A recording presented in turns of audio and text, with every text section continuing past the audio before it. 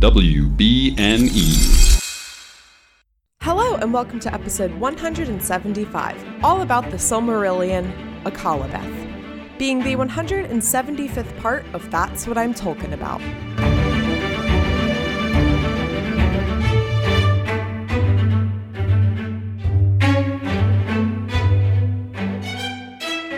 Hello, my name is Mary Clay. If that's too complicated for you, just call me MC. I've been experiencing the world of J.R.R. Tolkien for the first time, and this week we are back with the Silmarillion, and I'm only regretting it a little bit. Today I am joined by Morgan, aka Silmaspins. She's a wonderful artist on Instagram who I like all of her stuff. It's so creative, and I'm going to stop rambling and let her say hello. Hi there. Hi, it's great to be on. Thanks for reaching out. I totally love your Tolkien memes, and I love that you are going in and just experiencing all this for the first time. I think that's awesome. You don't get a lot of newbies like that. Yep. Not a lot of newbies want to read the Silmarillion, and I think there's a reason for that. I know, it is tough, but it's so great when you actually tackle it. I love it so much more than Lord of the Rings now. It's my favorite, but yeah, I was definitely daunted the first couple attempts to get it. So it takes a minute, but once you get it, it's totally worth it. So welcome back to the Silmarillion. Happy to be here with you. Yes, we took it ended up being a 2-month break from the Silmarillion because of Rings of Power. Real quick, do you have any, thoughts about Rings, like a positive or negative or anything, feelings about Rings of Power? I have if mixed you watched, feelings. I don't know. I just kind of assumed that everyone was watching, so. I did watch it, yeah. I liked how they did Numenor. I don't really like how they did Eregion. Just kind of mixed stuff. I don't want to be a fan that just completely hated it or just completely went overboard and liked it. Certain concepts I thought were cool. I'm one of those people. I'm like, why did they give the boy elf short hair? But I mean, other than that, I could go off on it. So I'll just leave it at that. It was a mixed experience for me. Yeah, I think that's generally that's how I felt. I think that's how a lot of people felt, which is kind of it's nice that we got to a point with Rings of Power in the fandom where I for several months, even before it started, it felt like I had to be positive so that I could combat all of the hate that it was getting. So I felt like I had to be but I feel like we're at a point now where we all have these really valid criticisms and stuff that lead to more interesting and open discussions rather than just being the writing is trash, it sucks, Oh my gosh, yeah, totally. I know that was definitely a thing. I didn't want to be too vocal about not really loving it, just because it's okay, if you're gonna hate the show because it's oh, a female elf is in a leading role, it's there's so many other valid reasons to not like the show. Why isn't Celebrimbor friends with the dwarves? Why is it Elrond? I don't know. Just kind of nitpicky, valid stuff. But yeah, it's okay, these people are mouth breathing dorks. We're not gonna associate with that. So I just try to keep it on the down low. Yes. Why don't you tell me and the listeners a little bit about your background with Tolkien and how you got introduced to it, the things that you've watched or read, etc., all of that. Fun stuff. So my first ever experience with Tolkien, I remember this. I was 6 years old, and my dad had rented The Two Towers from Blockbuster, and he was Morgan, come check this out. So I went in and I was watching it because it was a little too graphic for little old me, but he showed me where the Ents were walking for the first time, and he's check out the trees are walking. And I was that is the coolest thing I've ever seen. That just completely blew my mind. And so then a couple of years later, when I think it was my 10th Christmas, he got my little brother and I the trilogy for Peter Jackson, the OGs. So we watched that and I just got completely hooked. And so it was pretty much just one of my standard movies, and then games for the next couple years of my childhood was just Lord of the Rings. I could always play Lord of the Rings, and I just loved it. Then in high school, I attempted the Hobbit movies came out, and so that kind of reignited my interest and my love of Tolkien, even though the Hobbit movies weren't that awesome. I'm that's cool. Then after that, I'm you know what, I'm gonna attempt the Silmarillion. And then it took me, I think I didn't even quite get the Silmarillion until college. I started it in high school, but you only like most people only get as far as like the creation story, like the I Knew Lindy, and they're like, oh my gosh, that's my favorite part. And that's like low key been like a gauge of mine to see if someone's like completed the Silmarillion. It's like, okay, if your favorite story is the creation story, I don't think you got past the creation story. Oh, interesting. So there is like so much more. And like I've only been proven wrong like once, but like usually it's just like, yeah, you know, I just love, you know, like the Varda lady, she's really cool. And it's like, okay. But yeah, so then it's been just like a big muse for me for a long time. One of my coworkers for the longest time was a big Tolkien fan too. So he started a podcast and I helped him out with that, just with like coming up with art and stuff. And oh, what's that podcast? I need to write it down on my list. It's the Talking Tolkien Book Club. Oh, okay, cool. Yeah, not to come on here and like plug a rival podcast. They finished. Please. So I learned long ago that like the way to do this is not to be like, this is the best and only Tolkien podcast out there. Is to be like, exist. Everyone has different viewpoints and different vibes, and like my vibes are very like chaotic compared to a lot of most of the other podcasts out there. So like I learned that like the best way to do this is you need to, and this is also just general advice for any other creators out there, befriend all these people and, you know, collaborate with them, and it makes things just so much more enjoyable to like interact in these spaces together, you know, rather than against each other. Oh, for sure. I've really loved the Tolkien community. I used to be, and I still kind of am a little bit on like the shyer side, just because I don't love getting into like drama and discourse, but I have made quite a few, I would say, friends just via like the community. Like, oh my gosh, like Fingon's your favorite? Like, that's great. I love Maethros or whatever. Like, just like, you know, like elementary school stuff. Like, oh my gosh, that's my favorite character. Like, that's my favorite character too. Let's be best friends about it. Yes. So it's great. It's a great community for sure. I was saying, like, when I was first starting the Silmarillion, eventually, no, I think it was a couple stories into the Silmarillion, but I am terrible at doing it now, but originally on the Instagram account for the podcast, I started doing Fan Art Friday and started sharing like, because there's so many wonderful artists and so many like really cool interpretations of characters and scenes and even like things that like were not adapted into the movies, and so you don't get to have that visual representation. So I love seeing fan art, and your fan art of, I don't even remember the names of the characters anymore, god, it was Maedhros and one of the Finns, I can't remember which one. Fingon, good job. Fingon. I mean, like, here we are almost at like basically the end of the Silmarillion, and I still will not ever get Finrod and Fingon straight. Hey, you got it. Once you get it, it'll just be like euphoric for you. Oh but that's you're totally valid right now, though, sis. Oh my gosh. But anyway, yeah, you drew out the scene of Fingon like getting ready to kill Maedhros when he's been captured, and then like the eagle swooping in and stuff. And this was like my first introduction actually to the Silmarillion, because someone had like retweeted it, and I saw it like before I'd even started it, and I saw it and I was like, whoa, what is this about? That looks crazy. So it's been really helpful and fun for me to have like your art to go to as I've been reading the Silmarillion and see it's like a picture book version of the Silmarillion for me, and like it's nice to have these illustrations. So listeners, if you're a very like visual person and you need to like imagine these characters or something, definitely go check out all of Morgan's art. Cannot recommend it enough. What was it about the Silmarillion that you were like, I need to like draw out all, because like there's so much that you could illustrate of Tolkien's works. What was it about the Silmarillion versus like you know, focusing exclusively on like Lord of the Rings or The Hobbit or something that made you be like, no, I'm going to draw these really obscure characters that all start with the letter F? I know, right? Well, first off, thank you. That just like is so crazy that like I helped you just kind of like get into this. So that's awesome. Thank you for sharing that. Didn't wasn't anticipating that when I'm like, no, I don't have never seen a comic of this. I'm gonna go for it. But like with the Silmarillion, I think what it is it is just so like big in scale, and there are just like so many characters, and there's so many little stories. There's just something in there. Like if you want like an epic romance, you can do with Baron and Luthien. If you want just like straight up tragedy, you can go with most of it, like you can go with the rest of it, most of it.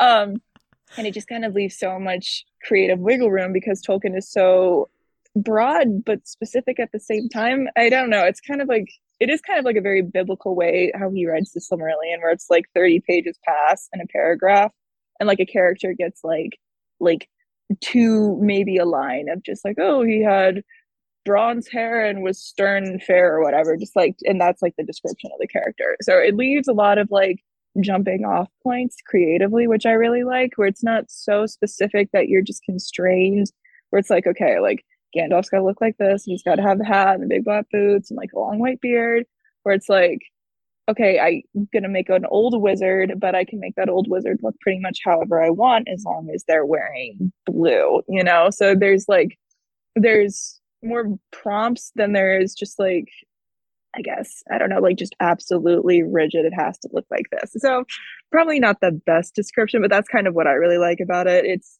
just nice for me just to be like, okay, you know what, here's a character that's never gotten love before and they kind of seem really cool, so let's draw, not that he has it, but it's like let's draw like Maglung or something, I don't know. So yeah, I definitely like that into Silmarillion for sure. And there's just like so much to work with, which is really nice. So you can really explore like different character like concepts just for like their looks. It's like, what did the Noldor look like? What did the Noldor and Beleriand look like? And that's just like one group of people. And then like, what do these branches of elves look like? Or these dwarves or this city or this branch of men? So it just leaves like a lot of creative prompting. I think that's just the biggest thing. And like story wise, I really like the tragedy of it all. So I just kind of grabbed me and I haven't really looked back since. Very cool. Yeah, there's definitely a lot of material to work with. So it is kind of like its own little euphoria when you actually do get everybody straight. You're just like, oh, okay, all right. That's Galadriel's second oldest brother, and that's her third cousin, and this is so and so. You know, it's kind of fun.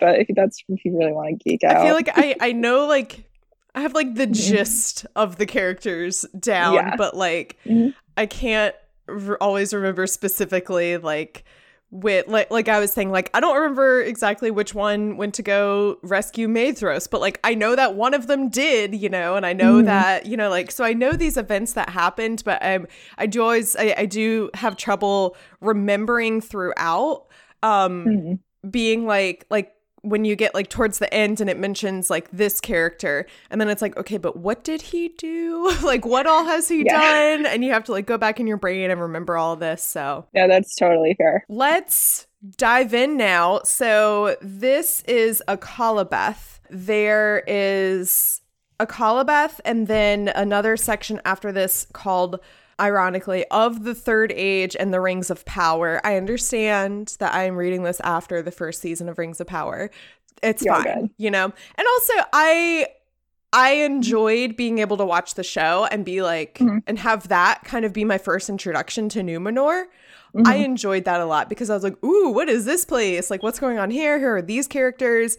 It definitely made for a more, I don't know, I think like a more authentic viewing of the first season, to be like, I don't know who Pharazôn is. I don't know who I thought Miriel was a original character to Rings of Power. I think I have a feeling like a lot of what they did with her character was original. And they've like diverged considering the very like brief glimpses we've gotten of her in this first half of Akallabeth, that like, you know, they take those liberties with those characters. But yeah, I like enjoyed not knowing everything there was to know about Numenor and everything before watching the show. So I guess there's no turning back now. And in 2 years when the next season comes out, I'll know more. Oh my gosh, so. Right. Just like, no way. I know, I do like too, it's like, the nice thing is, and I'm sure you've seen it, it's just, again, like in the book, how broad everything is. So a TV show can have creative liberties where it's like they're still working within canon, and it's like, you know what, let's like give this character a personality, like maybe let's like make her a little bit more like assertive and dominant, or a little bit like more on like this like steady side, like I don't know, because Tolkien doesn't write it, he doesn't specify it. So I actually did enjoy their characterization of Muriel quite a bit on the show. I like how they did her quite a bit. And just yeah, the like the overall look of Numenor, I'm like, okay, I can get behind like this like kind of like Etruscan, like Atlantean vibe, and it looks cool. So yeah, I think that's a great introduction for you. Mm-hmm. I kept saying throughout the first season, whenever it was playing, the Numenor theme, the score, that was like one of my, aside from like probably some of the Harfoot songs and themes, the Numenor theme was like one of my favorites, where it felt like this is like I am identifying this with this group of people and this like geographic area, and like I get a feel for, I feel like a form of connection with it. So I need to hype music. Yes. Oh my God. I need to message or somehow hit up the composer Bear McCreary and be like, hey, you want to come on my podcast and just like tell me like everything you know about the score of Rings of Power? Yeah. Like I'll just like sit and listen to you talk. Like, can you just do that? Sounds good. So we are, I am splitting up these last two sections of the Silmarillion into 2 parts each, just to make sure that we don't bite off more than we can chew. So this week we are reading the first half of the Akallabeth. If you are reading along, it's about 10 pages. You'll, hear when we stop. And then, next week we'll finish up the Akallabeth. So it's called Akallabeth, the Downfall of Numenor. So before we even know what Numenor is, they're already telling us that it's going to fail and it's going to fall. Womp womp. Yeah. We get a little bit of a recap of like, it's kind of, it literally feels like you're watching a TV show and it has the recap, the like 1 to 2 minute recap at the beginning. Previously on. Yes. So previously on the Silmarillion, there's this big war with Morgoth. Of course, we all remember that. And the men that were fighting with the elves against Morgoth, and remember, the men are the second children of Iluvatar. They're the second child. They are not the favorite. Actually, I guess if we were like going in order, it would be like the elves, the men are the middle child, and then like the younger forgotten quote unquote child are the dwarves that Iluvatar did not intend to exist. Womp womp. We still were somehow born first. Yes, I talk about that all the time. I'm like, the firstborns, but they are not. Yeah, the elves were supposed to be the firstborn, but they did not come around for years later. It's like, we're going to put you on ice for a minute, and then you guys can pop into the world. Yes, yeah, just going to like cryogenically freeze you. Don't worry about it. I'm God. Don't question it, yeah. So when the men came, they were obviously like throughout Middle Earth, and some of them had heard rumors of this light, this good force in the west, and so they start traveling over, and that's how some of them come into Beleriand, and they befriend the elves, and they help the elves, and these are the, it was 3 families of men, and they are known as the Edain, and in the war, they fought with the elves, they fought against Morgoth, and so they are rewarded essentially for their valor, for their valor. And they are given Numenor. It's a land that it's really funny because all the Valar are like, so how should we deal with the men? Like, what do we do? Like, what should we do here? Because some of them were on Morgoth's side and were taken over by his darkness and deceit, So, like, what should we do? And they're like, well, let's put all the good ones on this island and then forbid them to ever leave it, basically. Kinda. It's like they literally give them like a gold star, but it's a star island instead. They're like, good job, guys. Here you go. Just Yeah, come hang good out. job. Here's a pretty island. And there's like a whole description of like oh shoot, who's the ocean one? Ulmo. Olmo, that's it. Yeah, Oh wait. Olmo. Actually, OC helps out for Oh, okay, Numenor. okay. Yeah, this is where it gets confusing because they're name Sorry. dropping a bunch of the Maiar, who are remember the lesser Valar. Yeah, This is the where I feel helpers. insane. I know. There are quite a bit. There are quite a few of them. I know I was reading it because I haven't read this in a minute either, but I wanted to catch up on it. And I was like, oh yeah. OC's the one that did that. Like that wasn't Ulmo. And I'm Yeah. like, that's so funny because it's like I don't know, it's just one of those things where it's like, yeah, I'm gonna make this whole character. He's gonna be known for being like, oh, he's gonna make storms and stuff, but randomly he's gonna like make Numenor. Yeah, like yeah, sometimes he's in a good mood. And yeah, and he's that's not, he's trait. not cranky. He's had his nap. It's kind of like when you were a kid and you wanted something, so you had to catch your parents in a good mood before you asked them for it, you know? They're like, hey, bud, how are you feeling today? Would you want to help us with an island? Totally Yeah. cool if you don't. So yeah, Ose is involved. Aule helps to, forge and create some of the, I guess, the topography of it or whatever. Yavanna like fertilizes the land and puts trees and plants and everything on it. So they're all working together to create this really beautiful land for their favorite men to stay on for the Edain. And it's like in between Middle Earth and Valinor, but I think it says that it's like a little bit closer to Valinor than it is to Middle Earth. But the trick is that they tell them they are not supposed to come and be with them in Valinor, and they are not supposed to sail so far westward that they can no longer see Numenor. So there's like kind of this boundary that they're drawing, and they're like, we're going to give you this place, but yeah, you just like stay over there. Stay there. Don't come see us ever. We'll come to you, maybe, if you're good. Yeah. Don't call me. We'll call you. Don't worry. Just hate house guests. It's fine.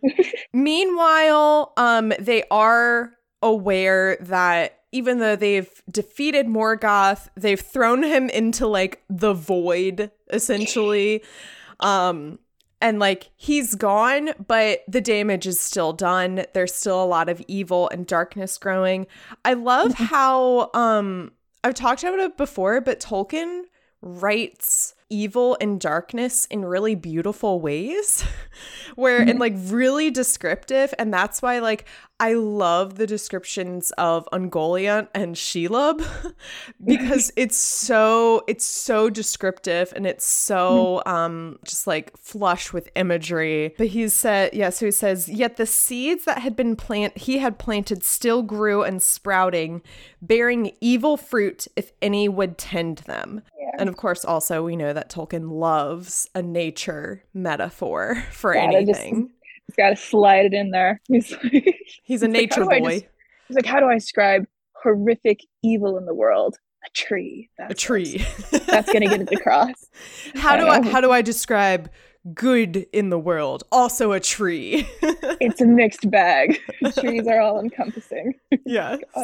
And I do love that. It's like, and it gives the like, it's not just Morgoth. It's not like you can just blame every evil act just straight up on Morgoth. It's like adding that last bit, if any would tend to them. It's like there's other people willingly choosing to like keep that going, keep that evil in the world, keep like tending to it.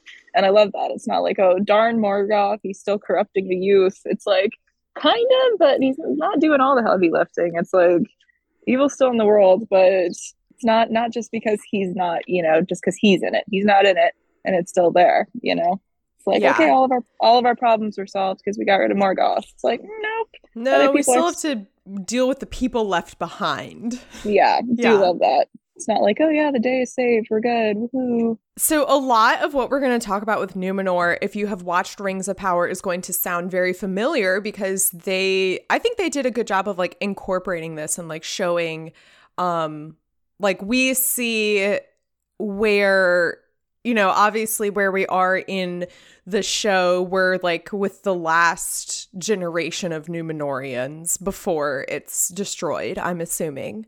So we're kind of like at the end. So we've seen like, okay, this is where they end up.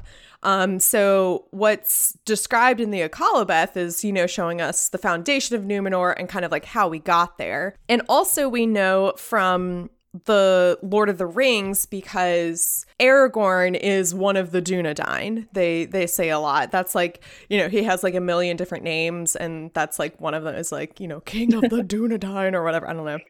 What is that? And that is it's the Grey Elven name for Numenorians, who are the kings among men. So again, these are like top-notch best men ever. It's if we're I use Harry Potter to make a lot of equivalencies and comparisons and stuff.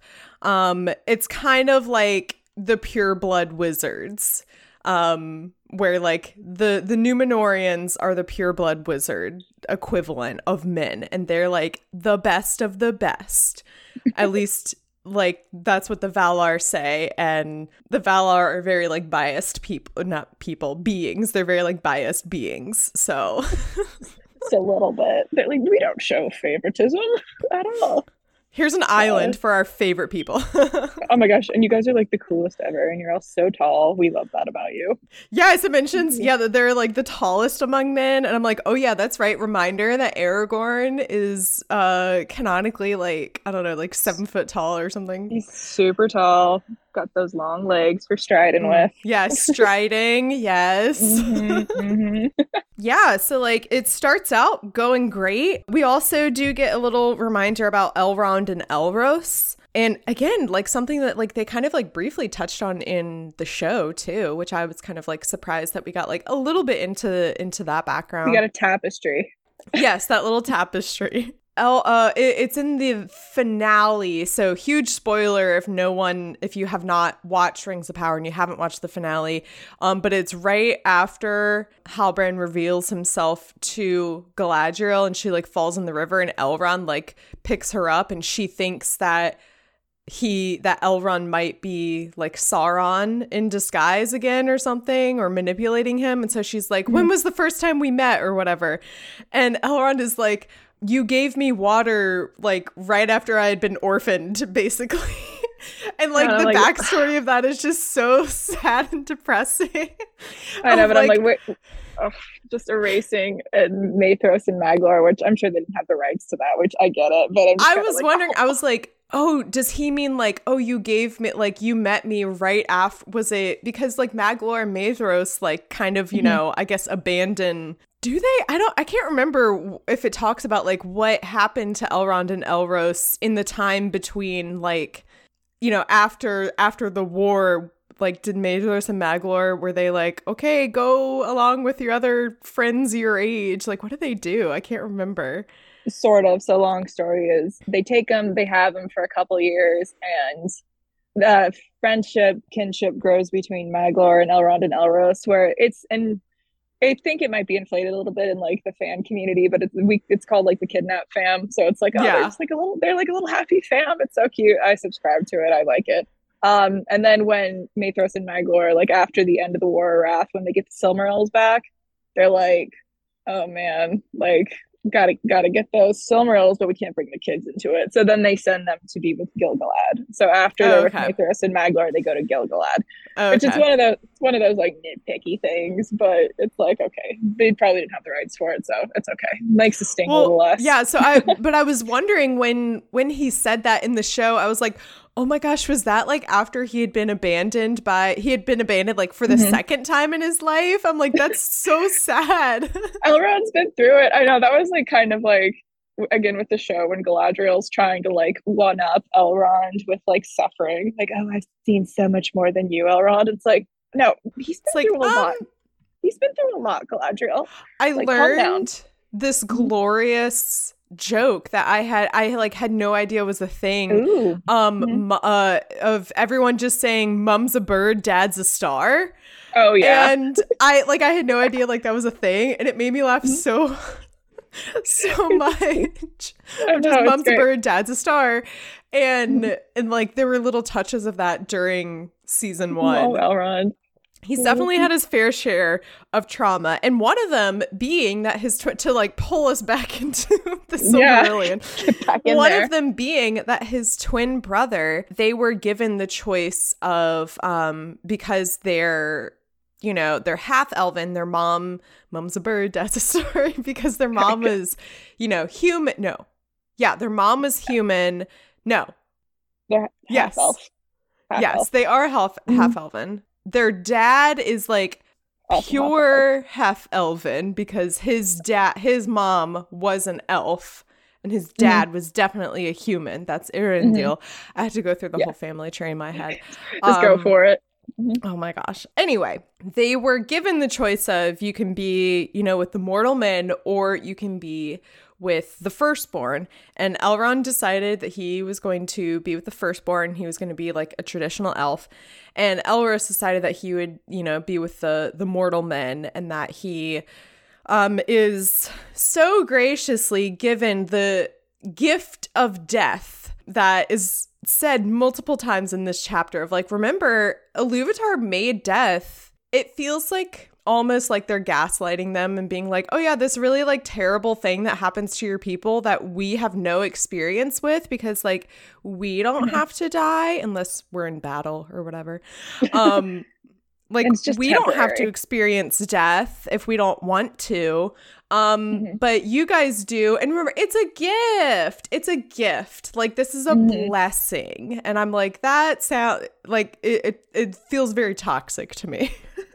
Oh, that's funny. So that's where that's definitely where Tolkien's Catholicism is coming through, where it's just like, death actually is God's way of correcting the sin in the world and like removing you from it, and so you can be united with him. So it is a gift in that sense. So, but like obviously like there's no kind of like religious like groundwork in Tolkien's world, so it is just kind of like a blind faith thing. But that's definitely where like Tolkien's coming from in that for sure. Where it's just like actually no, this it's not so bad, death, it's pretty great. No, death is a it's the kind of thing where it's like romanticizing death.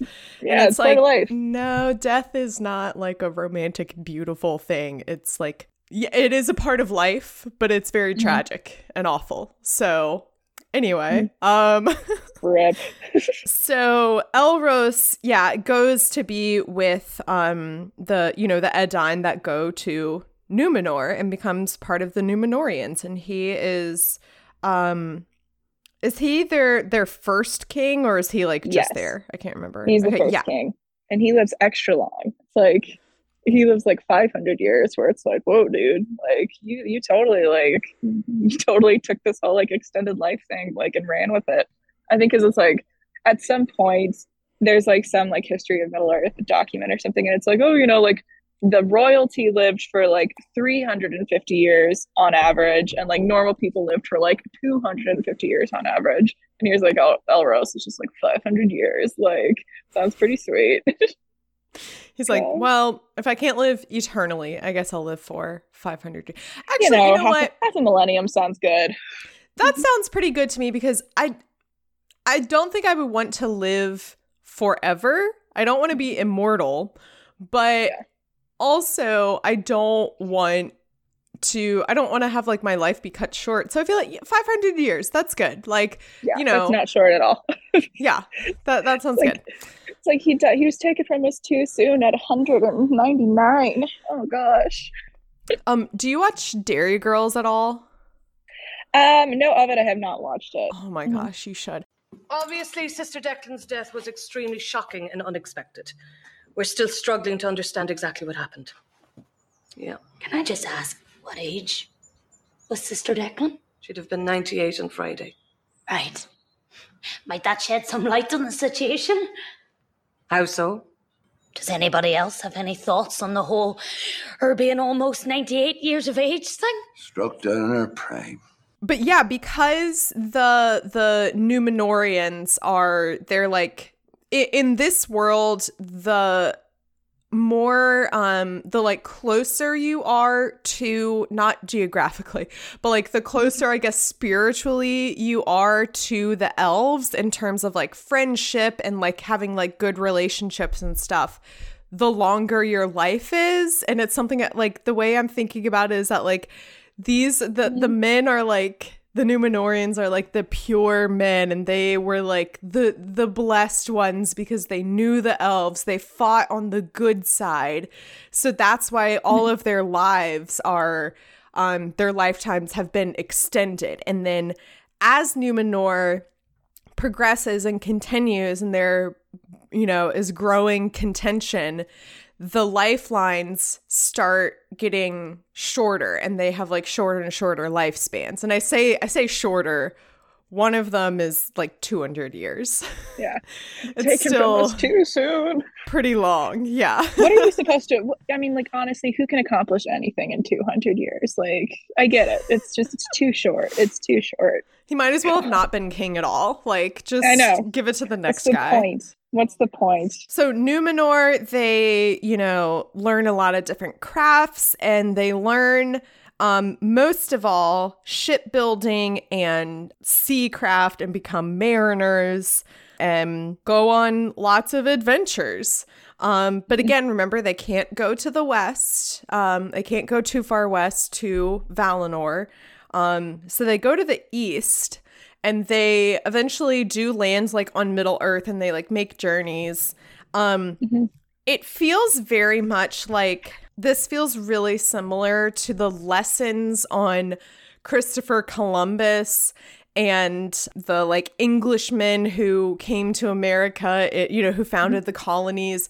This feels very much like those lessons that I was taught in like 3rd and 4th grade, where they're like, oh, they landed and they met the Native Americans. And they were all friends. And they were friends, and they brought farming, and they taught the Native Americans how to plant corn and how to build houses, and that's what happens with the Numenorians when they land and they meet the men of Middle Earth. It says that they helped them to shake off the yoke. Men shook off the yoke of the offspring of Morgoth and unlearned their terror of the dark, because of what the Numenorians brought over to Middle Earth, and they like released them from this like terrible past. Yeah, that's fair. I know, it is kind of funny, like, because I don't necessarily, like, I totally get it. I totally see a little bit of like, oh yeah, colonialism's like kind of cool, guys. But I don't know, I think it's because maybe it's like the men of like Tolkien's world just all seem so like homogenous for the most part, where it's just like, oh, this family, this family, this family, and then these guys are kind of bad. Where it's like more like, hey guys, like let me tell you about this dude Morgoth. He's not great. Where it's more kind of like helping out of more like family, or like extended family, than it is like a completely different group of people. But I definitely do see like the colonization into things too, where it's just like, hey, you guys, everything you're doing is not good. We're gonna have you do stuff our way. Yeah. And everything's gonna be okay. Or it's just like, oh, it's like that didn't really age that well. That's tough. Yeah. Like I do think like what they did was genuinely helpful, and they did like genuinely, you know, it in the beginning. It's just funny read it. So this is like what it says. Coming among them, the Numenorians taught them many things. Corn and wine they brought, and they instructed men in the sowing of seed and the grinding of grain, in the hewing of wood and the shaping of stone, and in the ordering of their life, such as it might be in the lands of swift death and little bliss. Dang. Swift death and little bliss. They're like, let me teach you agriculture. It might make this whole, you know, existence thing a little easier for you guys. Yeah. Their like lives are much improved because of what the Numenorians have done for them. Yeah. Luckily, it is like, at least in the beginning there, it is like a good faith thing where it's like, hey, we've got all these like cool tips and tricks. We can share that with you guys. So it's like, all right, that's nice. Let's just focus on that. They do return back to Numenor because they're like, we're going back to our place. It's a lot better. It's like, yeah, we have running water there. Sorry, guys. Do you know that it's It's from an episode of SpongeBob, but it's like used a lot as a TikTok sound. And it's Patrick going, "I wish I lived there." And SpongeBob goes, "Really?" And then there's a little pause, and then he goes, "No." So that's like the Numenorians in coming to Middle Earth and being like, "I wish I lived there." No. They're like, "Yeah, this looks pretty nice." And then it's like, oh, you guys like, oh, you don't have corn yet? You haven't figured out food? Farming? Yeah. What? What do you do? Like, oh gosh. I know. Numenor sounds pretty great, honestly. Yeah. It's like, I feel like they would have indoor plumbing. Just, Tolkien doesn't say it, but just in my heart, I'm like, yeah, they have toilets in Numenor. It's like, that sounds nice. I wouldn't want to leave that either. Yeah. They do. They have like little like fridges with like, oh yeah, I'm gonna get the fridge water. But like, I'm not drinking tap water. I'm a Numenorian. Meanwhile, Numenor's been doing great, but they start to get a little jealous, a little greedy. It says that they began to hunger for the undying city that they saw afar, and the desire for everlasting life, to escape from death, and the ending of delight grew strong upon them. So they are looking more and more at the Valar, and they're like, "That sounds pretty good to me. Can you if you like us so much, can you like give us some of that? That sounds cool to like not have to like suffer like the greatest like tragedy that you can experience in life. Rip. Like, can we have some of that?" And these messengers go back over to Numenor. I mean, and also it's not even like, "Hey, we want to live eternally." It's like, "Can we just like come and hang out? Can we come visit y'all?" Like, it looks nice over there. Please. Yeah, like it looks like it's cool here too, but like it looks really great over there. Can we come? Can we come hang? We don't want to hang out with our weird, like, Eastern friends, our Eastern relatives. So they send some messengers over to Numenor to talk to them and be like, and basically they're like, they're there and they're like making Numenor. They're like, "Nah, what you guys have going on here is really great. Like, why would you give up all of this?" And they're basically just like, they're being asked all of these. This is when I like really started to get annoyed and frustrated by the Valar, and also like the elves too, of just like kind of it feels like very like arrogant, and that like, "Oh no, we know best, like we know better than you, you keep doing you and just trust us that like what we're telling you to do is the right decision." That's fair. I feel like it would kind of honestly be hard not. It's like when you like talk to somebody that's just like, like when you are done being a teenager and then you talk to like a 14-year-old, and the 14-year-old is just like, "Oh my gosh, I want to do this and this is going to be best for me and I'm going to do that and you can't tell me what to do." And you're just like, "Okay, actually I do kind of know what's not like 100% what's best for you, but it's just like, yeah, don't do that. Like, trust me on this. Like, don't do that at school. Like, it's not going to end well, So it's like with being an elf and you're just like literally thousands of years old, when you've got these uppity 500-year-olds being like, "You can't tell me what to do." It's like, "No, I can't, but I'm like, I've been around the block, or it's I get where that would be kind of hard not to be that's also true. Yeah. It's like, okay, actually, like, guys, I get it. You're like fully grown humans, but I'm also like multiply, like I'm like a million times older than you, and it's like it's not gonna end well. Like, don't do this." Yeah. Like, no. Like, darn teenagers.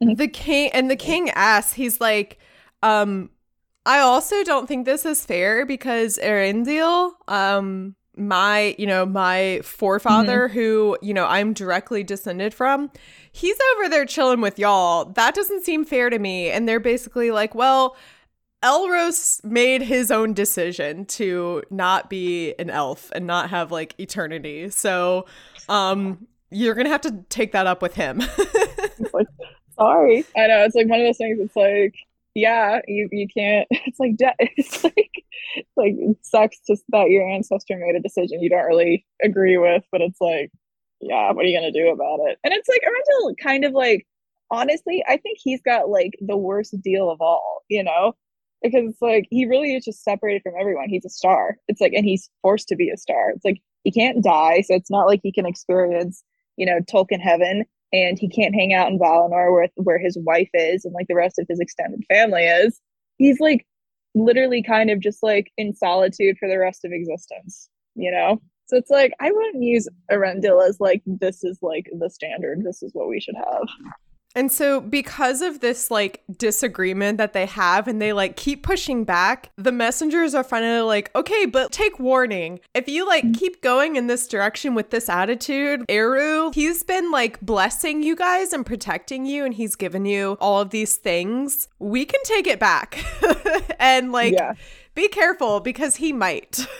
Yeah, that's the parent talk. It's like, I put a roof over your head, It's like, like, I brought you into this world and I can take you out. Is that a threat, Mom? No. Yeah.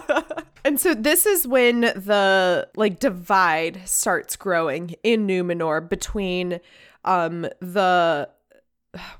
forget who they call it. What it's like the Kingsmen. That's Mm-hmm. it. And the Elendili, the elf friends. The fact that the elf friends and the faithful also like how like it's really funny. Like that's the most biased way ever to like paint like, okay, there are these two sides in this land. There are two sides of people. There's the Kingsmen and the faithful. And it's like, okay, but which one do you think we like more? Like, which one is right? And it's like, well, obviously you think it's the faithful, like, because the Silmarillion is written from the perspective of the elves. So like them writing this history being like, yeah, so there were the Kingsmen and they went against us and they didn't believe us. And then there were the faithful. These were the good guys. 2 thumbs up from the elves. I know you do. It is funny when you do remember that the Silmarillion does have that like elf bias, and that's like, and then Tolkien's just like, yeah, that's totally a thing. Like, yeah, Pendeloth wrote that, and he's kind of a punk, and I'm like, oh, I love it. I love just like the extra like little nuggets of world building there. Mm-hmm. But yeah, boo those like stupid humans that were like, hey, death doesn't sound all that great. They suck. And also knowing that they were also like originally called the Elendili, were the name of their of this group of people that were like with the elves.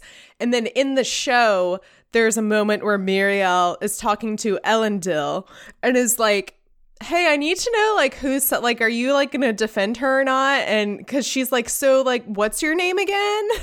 And he's like, Elendil. It means like born of the star or something. And she's like, yeah, but it also means elf friend. So like knowing that like they were originally called like the Elendili, I understand why Miriel was so like sus of him originally. Just like, no, you don't name yourself, but yeah, but a little on the nose, don't you think? Yeah. That is pretty great. Where was it? Yeah, so they keep having this division. It says the kings, for the kings and their people had not yet abandoned wisdom, and if they loved the Valar no longer, at least they still feared them. And I'm like, that's so toxic. Like, what a toxic relationship to have. It's like, yeah, no, they're like really great sometimes, but I just don't ever make them mad, and it's okay and everything works out. Oh gosh, I know. It's like the Valar, they really are interesting because they do just kind of give off like first time parent energy where it's like, we're not quite sure what we're doing, and are we setting strict enough guidelines? Are we being too strict? I don't think so, but there's like no interest, like introspection or like figuring it out.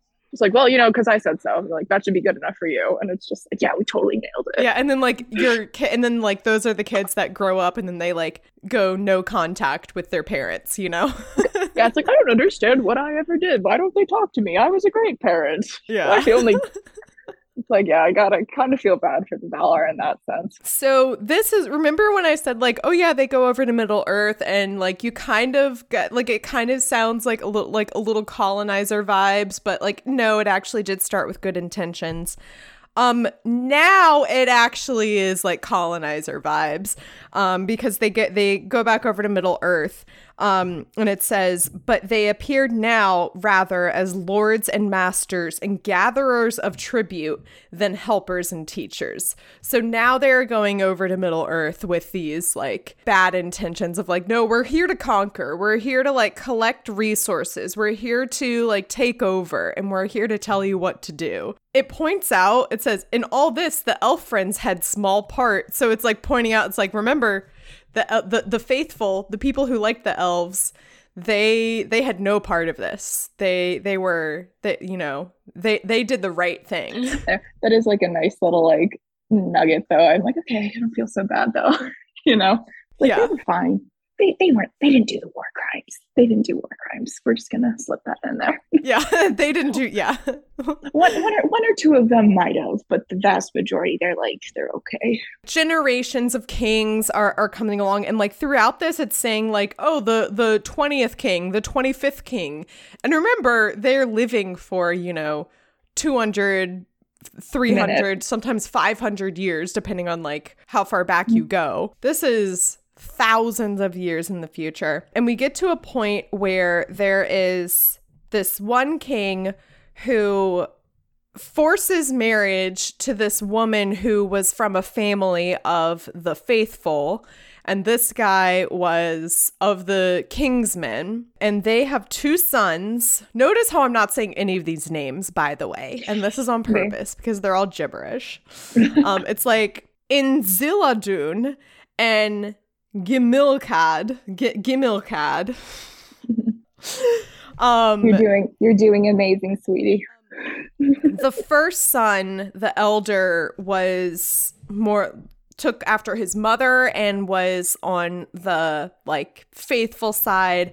The second son was more like the dad, part of the Kingsmen side. And it says that like had the king, if he had a choice, he would have given the crown over the reign over to the second son. But obviously, like, that's not how it goes here. The first son, who is part of the faithful, becomes king. Oh, I forgot to mention, at some point in the creation of Numenor and like the friendship with the elves and the Valar, they get a tree that is in likeness of the trees of Valinor. So again, Tolkien and his trees. Loves them. And so they plant this tree in Numenor, and it's a very special tree. And so this king, who is now king, he is part of the faithful, and he starts tending the tree again. And that's how earlier it mentioned that the tree stopped being tended to by the Kingsmen. And it's like, that's how you know things are getting bad, is when the fancy tree, the nice tree, stops being neglected. Tended to. Yeah. So he returns to the tree and starts like trying to, show it attention again. And he prophesies that when the tree perished, so also would the line of the kings come to its end. So we have a tree prophecy. I feel like, again, it's not the first time. It's like it's rhyming. It's rhyming for sure. Again, this is brought up and talked about in season 1 of Rings of Power too. So he's like trying to repair this relationship with the Valar, but it says that it was like too little too late. And also the Valar know that like he does not represent all of his people when he's saying like, no, can we be friends again? So it's not working. He dies. He does not have any children. He does. Oh, he does? He just has a daughter. Oh, that's right. Yeah, he has. Mm-hmm. Oh, that's right. That's right. So his brother Gimilcad has a son. The faithful king has one daughter. He dies. And it does say that she is like perfectly in her right to get the throne. So it's like, okay, good for Numenor. Like they're not, they're like, hey, women's rights too. Yeah.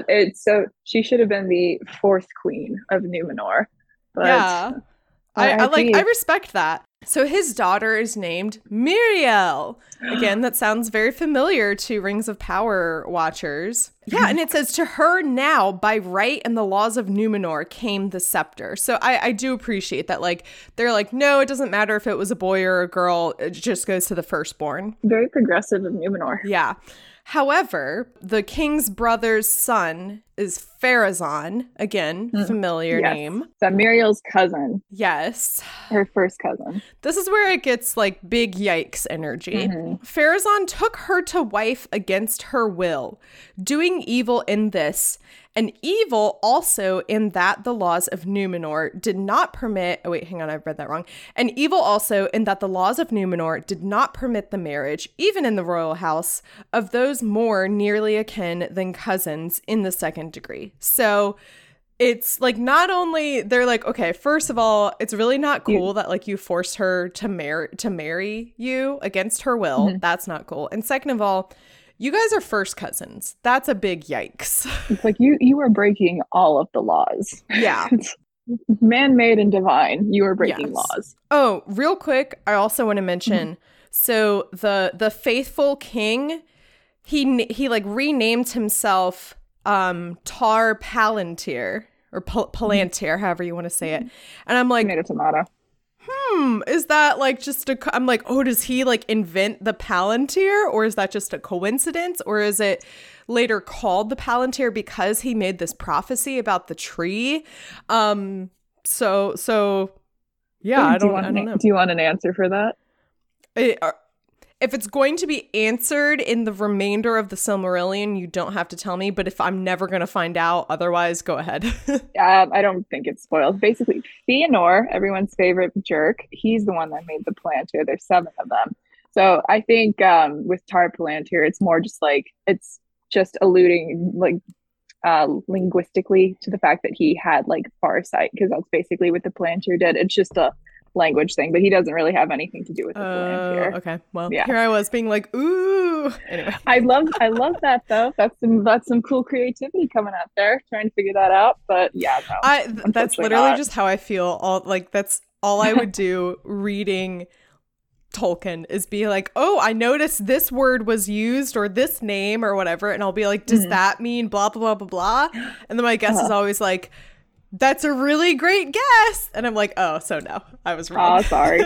Yeah, no, Fëanor did it. Sorry. But that's cool though. I never put those 2 and 2 together. I was just like, oh, that's like same name.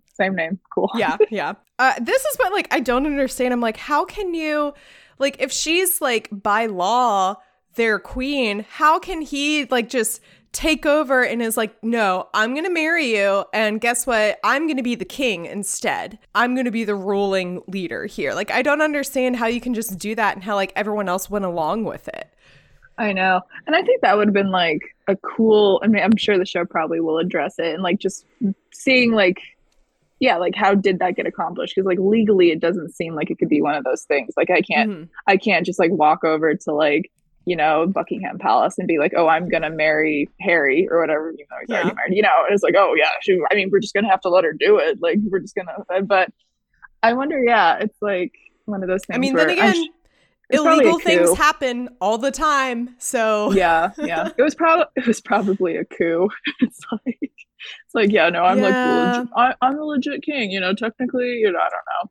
But yeah, it sucks for Muriel, which it's like, again, I like her characterization in the show that she did have a little bit more agency, and she was queen regent. So it's like, that's cool. It's like, it's like, hey, maybe because I don't know, you know, we'll find out in the next half of the Akalabeth what happens to Muriel, but in the show, again, spoiler alert if you haven't been watching or don't plan to watch or whatever, she goes blind.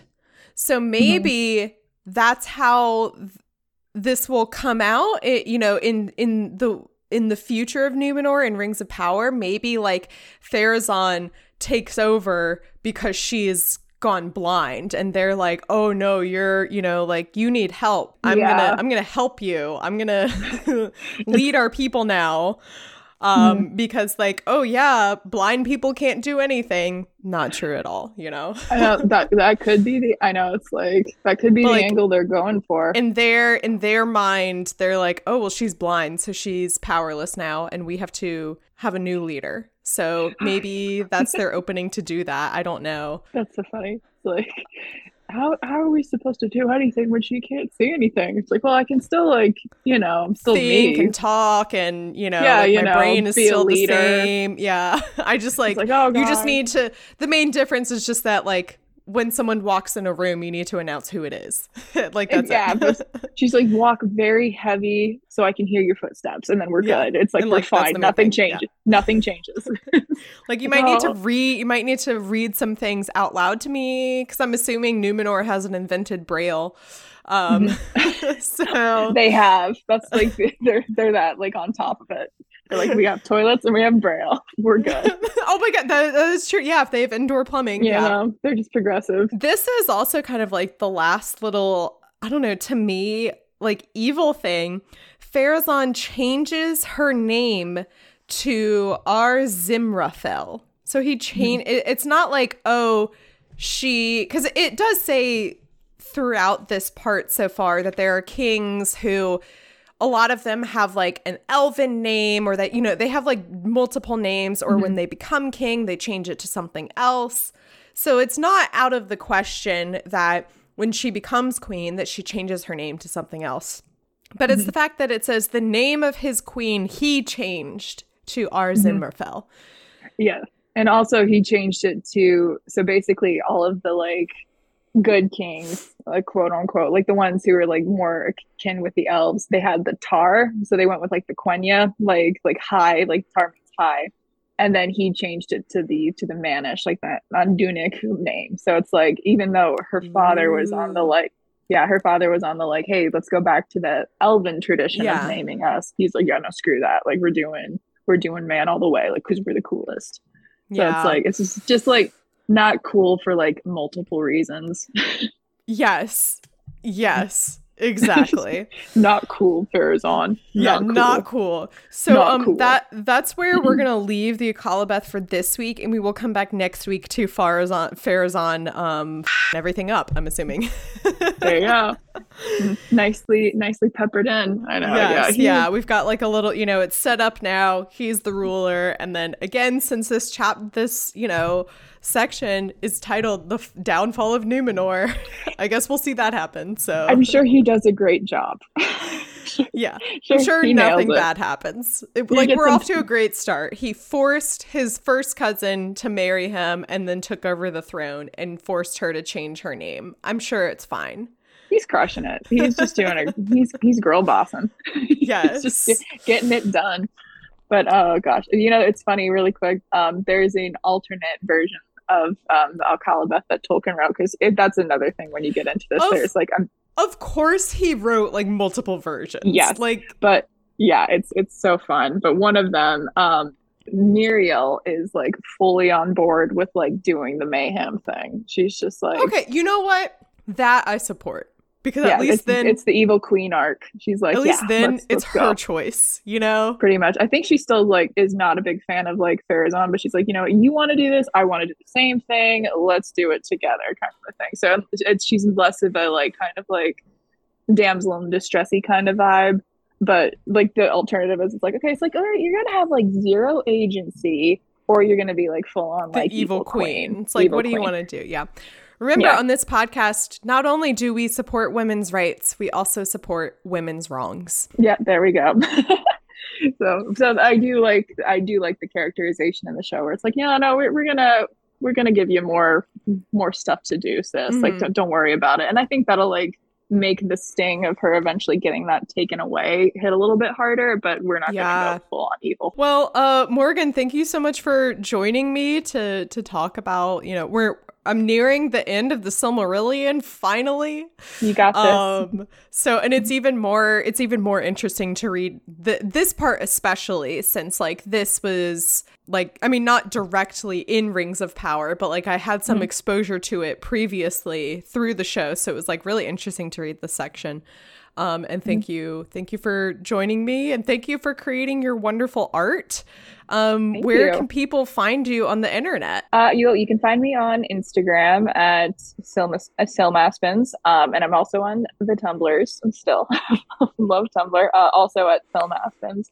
Haven't been drawing anything for a minute, but I mean, I'll probably come back pretty soon. Just in a little bit of an art hiatus right now. But yeah, thank you so much for having me on the show. This was super fun.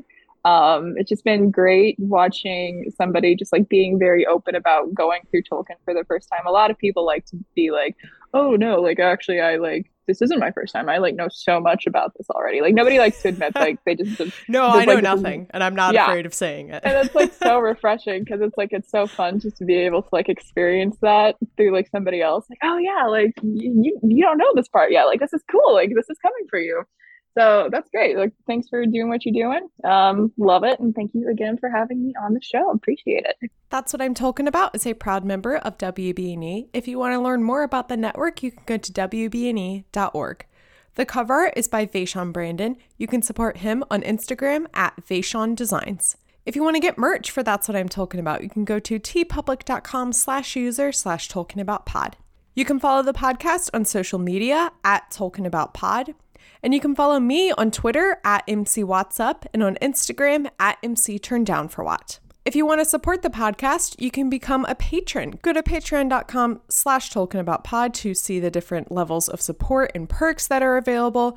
You can become a member of the Discord server for just $3 a month. That is less than your holiday Starbucks drink of choice. This past week, we had an interesting conversation about what is the best TV show, like the most like well constructed or like the best written. I made a case for The Good Place. If you have been a longtime listener, I think you know that I firmly believe The Good Place is the most well constructed television show ever created. Anyway, but you can participate in conversations like that in our Discord server. It's a great place to be. Or you can become a sponsor of the podcast like Josh. Josh, thank you so much for your continued support of the podcast. You have been a supporter since October 2020. Dang, boy, that's a long time. I appreciate that. That's amazing. That's outstanding. And that just means so much to me. So thank you. Do you have any parting words for the audience? Enjoy Tolkien. Just enjoy it. Enjoy other people who love Tolkien. It's like some people might like something you don't necessarily love. Like if you see somebody who like absolutely loves the TV show or like loves the Hobbit movies or something, it's like, that's great. Let them do their thing. If you see somebody that's like a weird book purist and only likes their version of like something where it's like, oh, this is how I think about it. It's how I do it. Like, cool, whatever. Like, let them like that unless they're being a dork. You know, I think that's just it. Just like let people enjoy Tolkien however they want to enjoy it. You know, super, super deep stuff. You know, no one's ever said that before. And that's what I'm talking about.